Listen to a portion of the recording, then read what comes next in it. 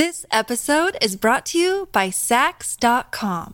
At Saks.com, it's easy to find your new vibe. Dive into the Western trend with gold cowboy boots from Staud, or go full 90s throwback with platforms from Prada. You can shop for everything on your agenda, whether it's a breezy Zimmermann dress for a garden party or a bright Chloe blazer for brunch. Find inspiration for your new vibe every day at Saks.com. When you need mealtime inspiration, it's worth shopping Kroger, where you'll find over 30,000 mouth-watering choices that excite your inner foodie. And no matter what tasty choice you make, you'll enjoy our everyday low prices, plus extra ways to save, like digital coupons worth over $600 each week. You can also save up to $1 off per gallon at the pump with fuel points. More savings and more inspiring flavors make shopping Kroger worth it every time. Kroger, fresh for everyone. Fuel restrictions apply. Another day is here, and you're ready for it. What to wear? Check. Breakfast, lunch, and dinner? Check. Planning for what's next and how to save for it? That's where Bank of America can help. For your financial to-dos, Bank of America has experts ready to help get you closer to your goals. Get started at one of our local financial centers or 24/7 in our mobile banking app. Find a location near you at bankofamerica.com/talktous. What would you like the power to do? Mobile banking requires downloading the app and is only available for select devices. Message and data rates may apply. Bank of America N.A., member FDIC. Welcome to the New Books Network.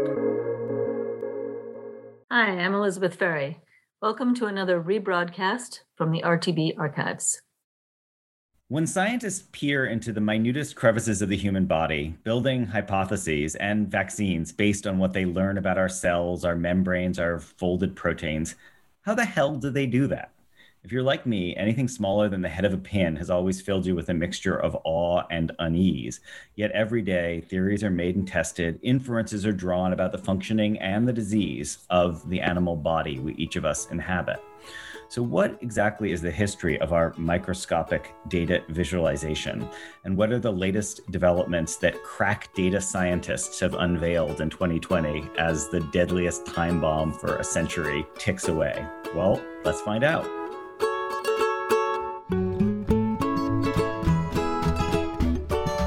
Brandeis University, welcome to Recall This Book, where we assemble scholars and writers from different disciplines to make sense of contemporary issues, problems, and events.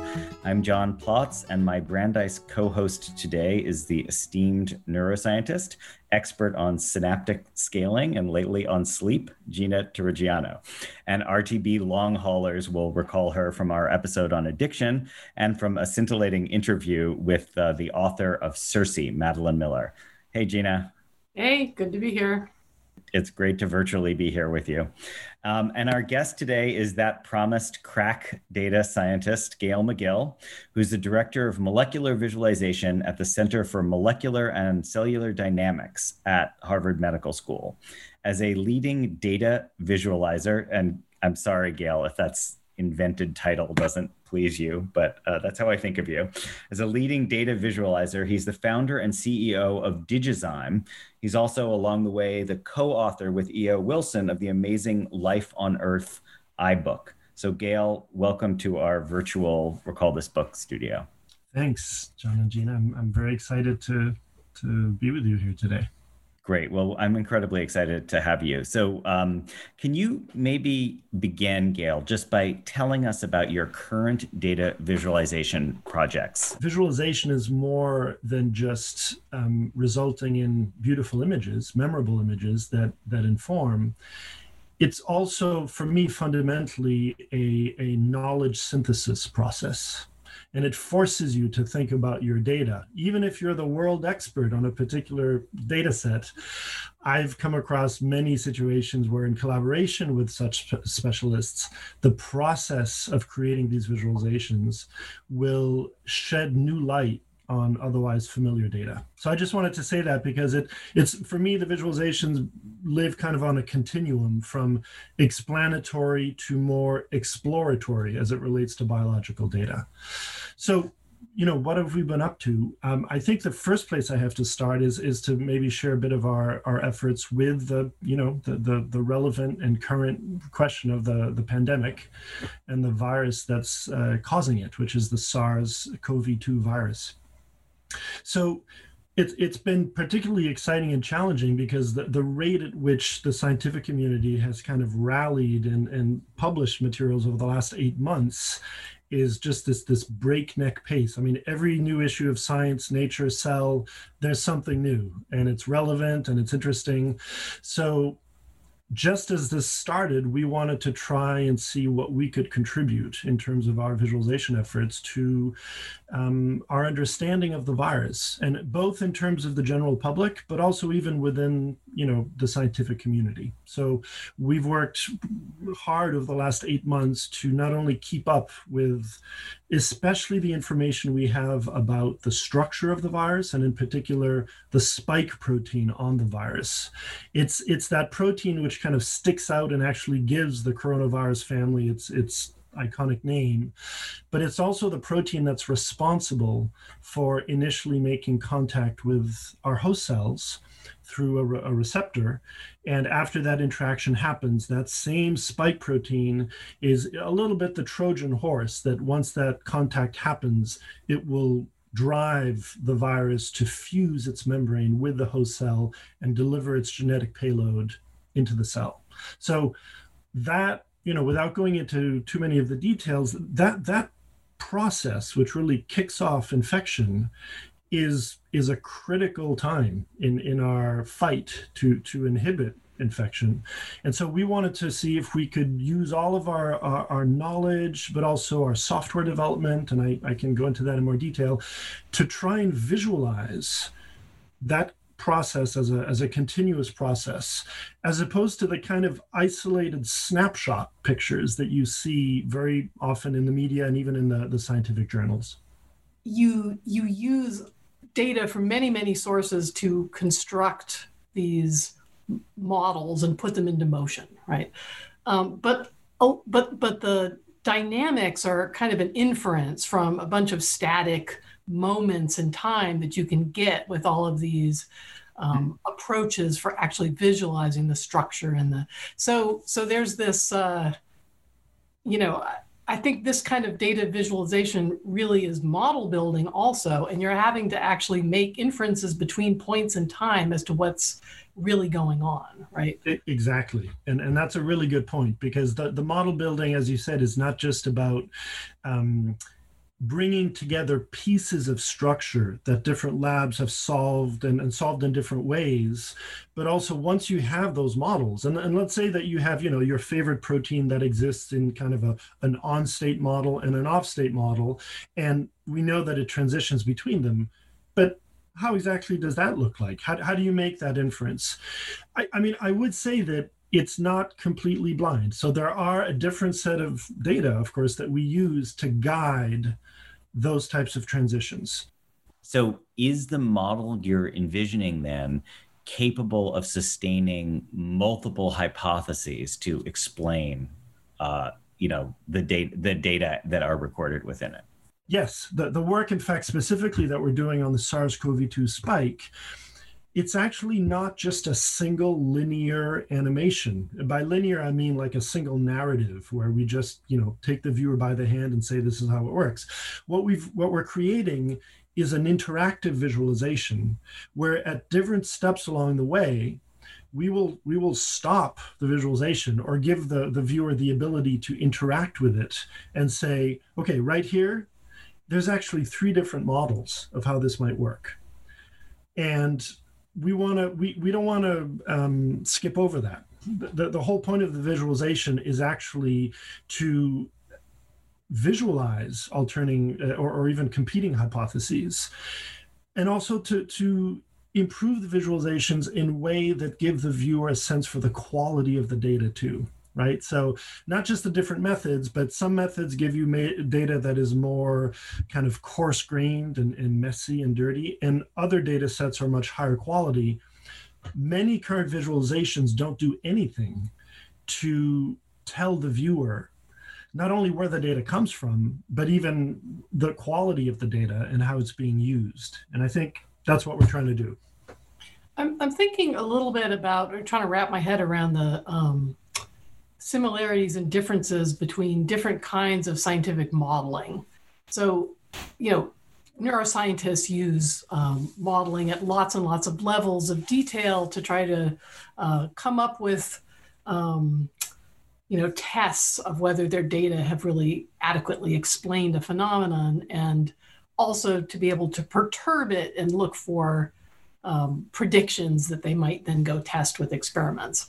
And so, pretty much most branches of science do that. And how do you see this sort of visualization?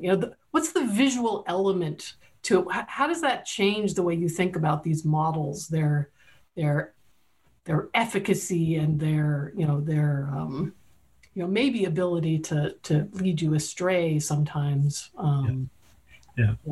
versus other things? I mean, we visualize outputs of our models, but it's not the same thing as this, which of course the listener can't see, but maybe, are we going to post a link to this? Yeah, we're going to definitely post links. Yeah, we encourage people to come to the site and watch Gail's models at work, for sure.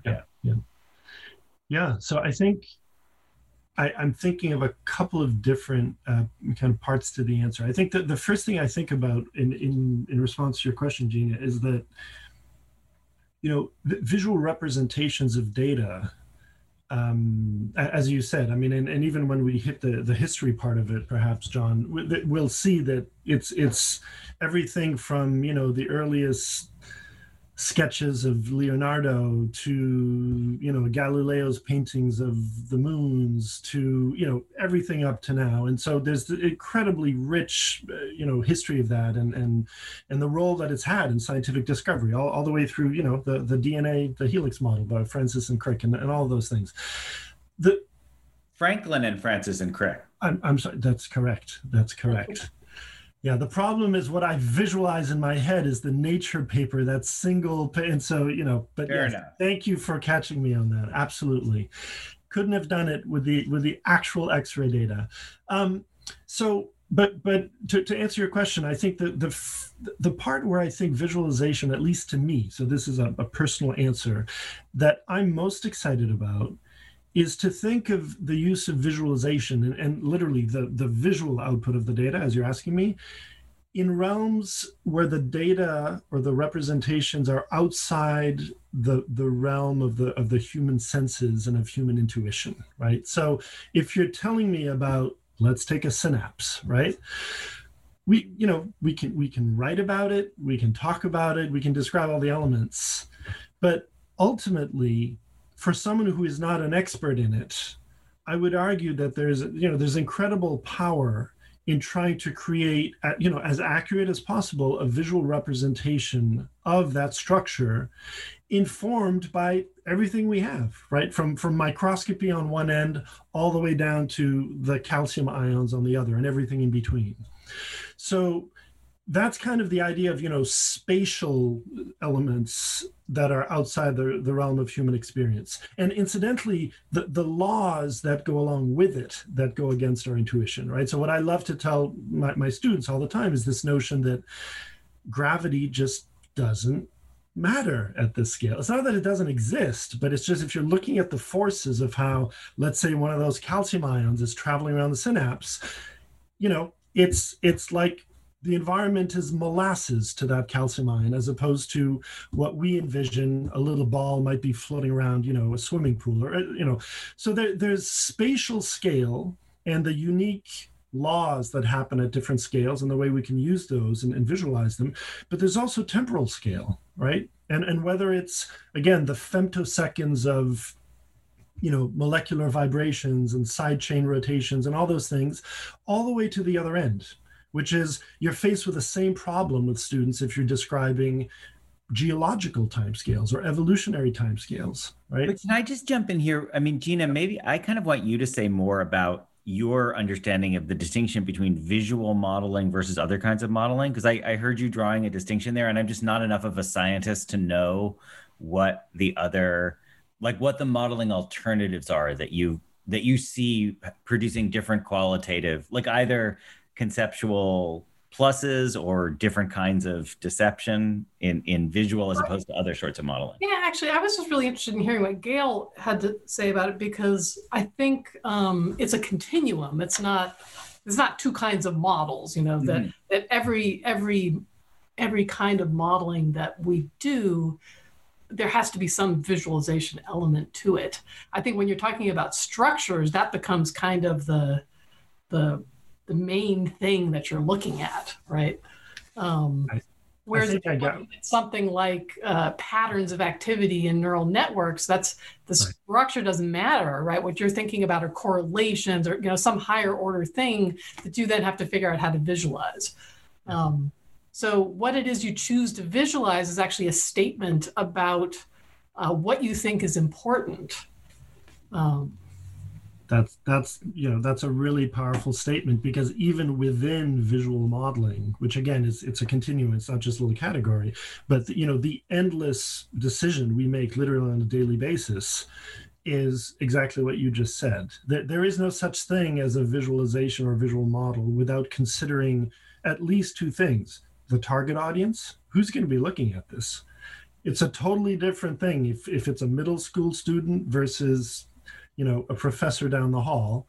And also, what are your objectives in what you're depicting? It's kind of like, in some ways, good teaching, which is, knowing what to leave out is just as important as what you're communicating. So that applies to models. And maybe to frame the whole, at least my attitude towards models, which maybe I should have said earlier, I love the phrase, all models are wrong, some are useful. That's very much the approach. It's not, let me put together everything I know and make the best possible visualization for you that's going to make, what's almost more important than the model itself is the discussion around the model and the conversations that are sparked by the model, whether it be correct or not. It's understanding that the model is the object of, is a means by which to externalize, typically, a mental model in some cases.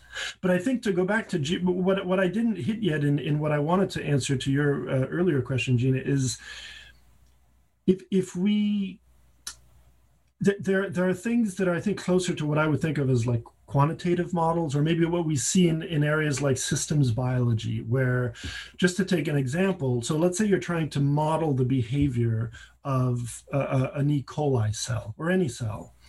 And what that might mean, that word model, to a systems biologist is more about, imagine you move the cell from 100 millimolar salt to 150 millimolar. In other words, change its environment. Can you predict quantitatively and over time what's going to happen? What genes get turned on and off? Is it going to start moving? Is it going to die? Is it going to, so, and those types of predictions, those types of questions, don't necessarily have to have a visual output to be useful answers to that kind of modeling question. So I don't know if that helps address kind of what you were asking, because I started answering more in the realm of, again, the part that we tend to focus on, which is, can we use visual depictions to help scientists and non-scientists grasp things that are inherently difficult because they're outside of natural human intuition. Because of issues of spatial or temporal scale. Gail, can I just pick up an implication in Gina's question, though, which is sort of related to this phrase that was banging around in my head from Wittgenstein, a picture held us captive. So, Gina, I think you were asking, and I know you were thinking before, about moments when the visualization was the problem rather than solution. In other words, moments when we're trapped in a prior model and that ossifies and actually leads us astray. Thoughts about that? This episode is brought to you by Saks.com. At Saks.com, it's easy to find your new vibe. Dive into the Western trend with gold cowboy boots from Stott, or go full 90s throwback with platforms from Prada. You can shop for everything on your agenda, whether it's a breezy Zimmermann dress for a garden party or a bright Chloe blazer for brunch. Find inspiration for your new vibe every day at Saks.com. Yeah, well, I mean, I was actually trying to think of like a really good example from neuroscience of this, and I'm sure they're there, but I don't have it in my head, But I guess in a general way, we do get conceptually trapped by our models all the time. Where I'm using model very loosely here, not as a beautiful data-driven visualization, but just our kind of stick and ball conceptualization of causal interactions between things, right? Yeah. So scientists are always drawing out these linear pathways and trying to come up with causal explanations. And wasn't there something called the plum pudding model of the atom? I feel like I remember that, in which the negatives were suspended. There was a proton, there's a positively charged object that was with chunks of negative in it, and people were committed to the plum pudding model for a really long time before they realized that. I think you made that up, John. No, I didn't make up the phrase. I love plum pudding. Sounds delicious, but I haven't heard that one before. I'm sure. But that goes along with your stick and ball point, Gina. You're just saying that diagrammicity is inevitable, but then sometimes what do we do when we get the wrong kind of diagram and it just stops us seeing what's actually going on? Yeah, but I also wonder, I guess where I was sort of thinking about this is, as you start to build something as beautiful and visually detailed as the models as the visualizations of the data you have for viral fusion, are there places where that beautiful detail lulls you into a sense that you understand process and you've really got it wrong? I really want to find just a moment to talk about the history stuff before we pivot back to COVID. And so can I do it this way? Maybe can I ask each of you to just talk about, if it comes to mind, like a historical model or a historical visualization that you think of as an important past moment? I mean, I heard you mention Leonardo before, Gail, but maybe, since Leonardo, like if there's a nearer term instance of like a visualization that performed some of the, the transformational work that you're describing the visualization being able to do. Yeah. Should I go first or Gina, whichever one of you guys has one on the tip of your tongue? I guess I could think of two things. One is going back into the beginnings of neuroscience, and this is something every neuroscientist would understand, and that's the drawings of Ramon y Cajal. Yes, I was hoping you would mention it. Okay. And what's astonishing about these, first of all, their beauty. They're absolutely gorgeous. Yes. The man was just a consummate artist, but more astonishing was the inferences he could draw from these images that he created, and just example after example of extracting potential principles from these images that could then be, that then people have been testing for the last century. Right? And many of them, some were wrong, but many of them turned out to really be remarkably in line with what people have found about the way information flows in circuits and things like that. So I think that was an incredible example where that those images really drove a lot of research that people wouldn't have thought to ask the questions they were asking if they hadn't actually seen those images. Yeah. Can I ask you a quick follow-up question, almost to give you back some of the types of questions you were giving me earlier? You mentioned the beauty, which is undeniable. Do you feel that the beauty helped or kind of impinged, or what is the role of beauty in the example you're giving us? I love that question. I think it undeniably helps. I mean, you look at these images and you want to understand the structure, right? Mm-hmm. So the beauty does somehow bring you into, it's an engagement. Yeah, I mean, but why? Yeah. I mean, I don't know. But I think anytime we can see something that we have predicted and it turns out to be a beautiful image, it just enhances the sense of I'm not quite sure how to phrase this, the importance, in some way. I mean, I don't know that there's intellectual validity to that, but in terms of bringing humans to engage with a problem, it's undeniably powerful. Well, and we might be having a different conversation if the beauty had turned out to be associated with completely wrong. In other words, I think we're talking about it the way we are because it turns out that he did have the impact, and that, you know, it was real. That it was beauty in the service of drawing engagement towards something that turned out to be very powerful and scientifically, correct. Whereas if that hadn't been the case, I think we'd be having a conversation about kind of where we started, which is let's be aware of how visualization can mislead.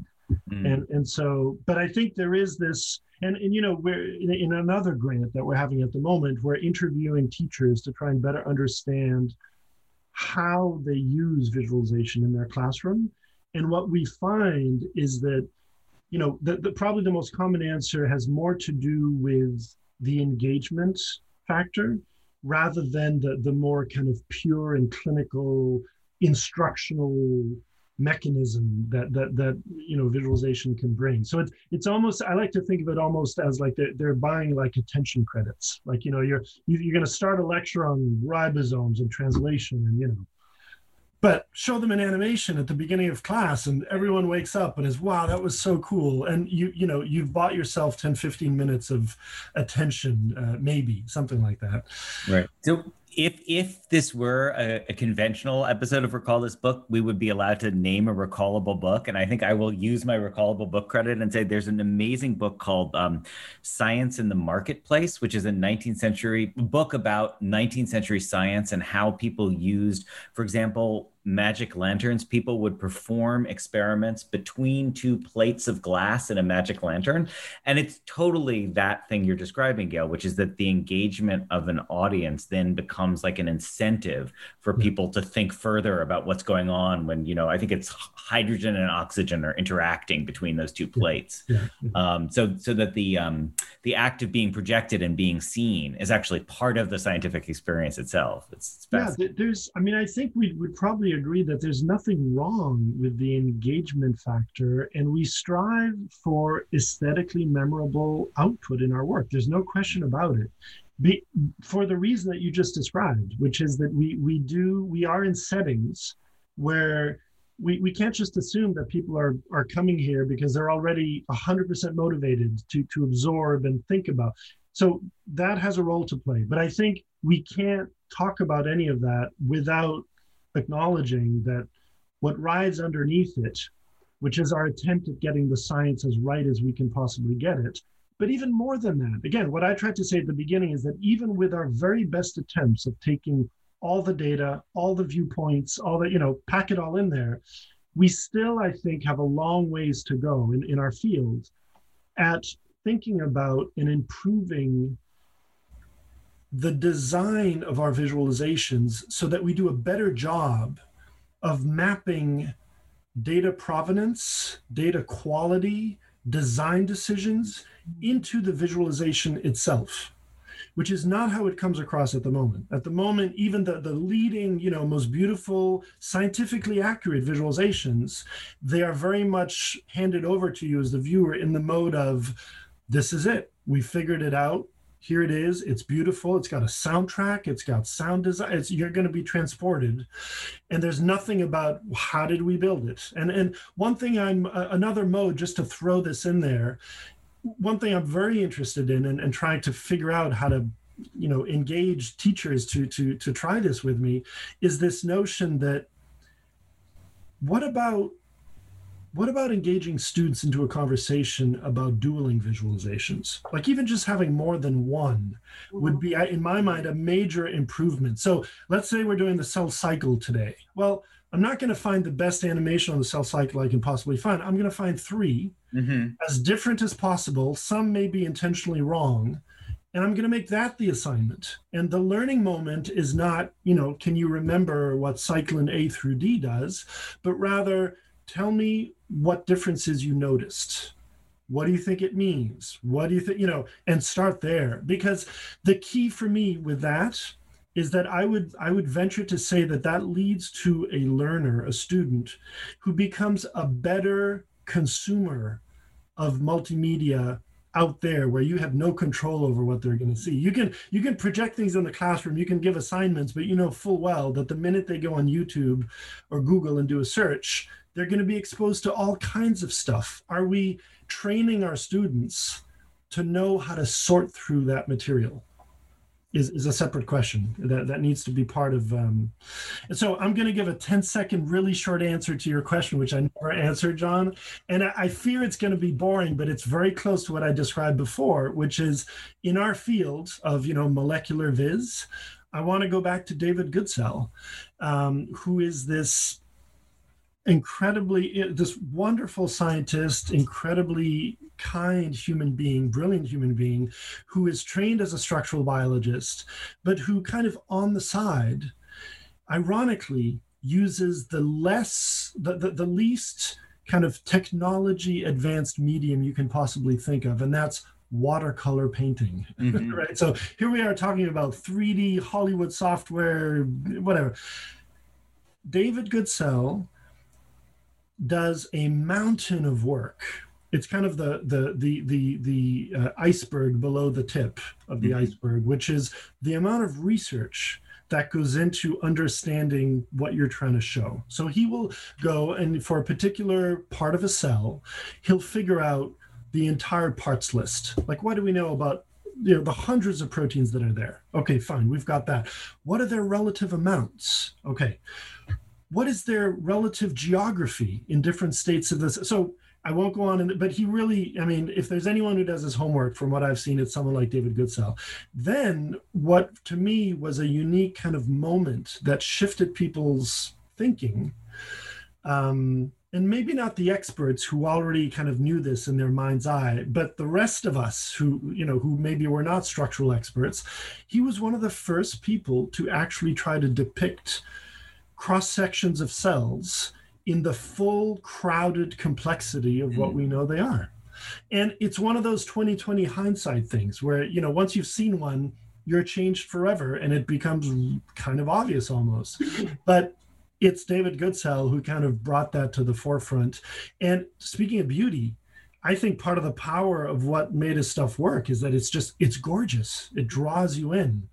And we've been endlessly inspired by his work. So that's one example. There are others I can think of, but I wanted to give you at least one. Actually, that relates to something that I learned when I visited one of these caves with prehistoric drawings. I visited a sort of a cave that had drawings on it of animals in flight from about 22,000 years ago. And there was the signage, if I understood the French, which I may not have, basically said that the multiple animals depicted, I think it might have been aurochs, it wasn't so much that they were depicting multiple animals, they were depicting the same animal as it looked in different stages as it ran. So that is the first example of animation. Yeah. Right. In the world. It's in Chauvet, right? It's Werner Herzog documentary. No, yeah. Well, this was a different place, but yeah, okay. It's a place called Peshmerel, but in any case, it goes along with your point about the multiplicity of like needing to visualize it at different stages in order to be able to understand it at one moment. So. And it's a problem with the vaccine development itself, because it turns out that if you just take some spike and inject it into, bunnies and say, well, we're going to raise an antibody. Yeah. Well, what shape of the spike? One shape will induce one kind of epitope. And, so I think it leads to very serious issues of what immunogen are we using for our vaccines? If your vision, if your mental model of the spike is too simplistic, you're going to miss the boat potentially. Cool. Yep. Gina, any last questions here or last thoughts? No, it's been really fun talking about all of this. Totally. Well, my mind is blown. This is I want to go back and watch that movie. Is it called Incredible Journey or Fantastic Voyage? The one where Raquel Welch is down in the bloodstream. That's how I feel talking to you guys. Okay, so I'm just going to say that Recall This Book was devised by John Plotz and Elizabeth Ferry and is sponsored by the Brandeis Mandel Humanities Center and the School of Arts and Sciences. Our music comes from Eric Chaslow and Barbara Cassidy. Sound editing is by Claire Ogden. Website design and social media this semester comes from our newest Recall This Book graduate intern, Nai Kim of the English department. We always want to hear from you with your comments, criticisms, or suggestions for future episodes. You can email us directly or contact us via social media and our website. And if you enjoyed today's show, as well as sharing it with your friends, we would ask that you write a review or rate us on iTunes, Stitcher, or wherever you get your podcast. You may be interested in checking out our Books in Dark Times series, including conversations with the science fiction novelist Kim Stanley Robinson, the historian of science Lorraine Daston, and poet Elizabeth Bradfield. So Gina, thanks so much for co-hosting with me. And Gail, thank you so much for this fabulous conversation. Thank you. And thank you all for listening.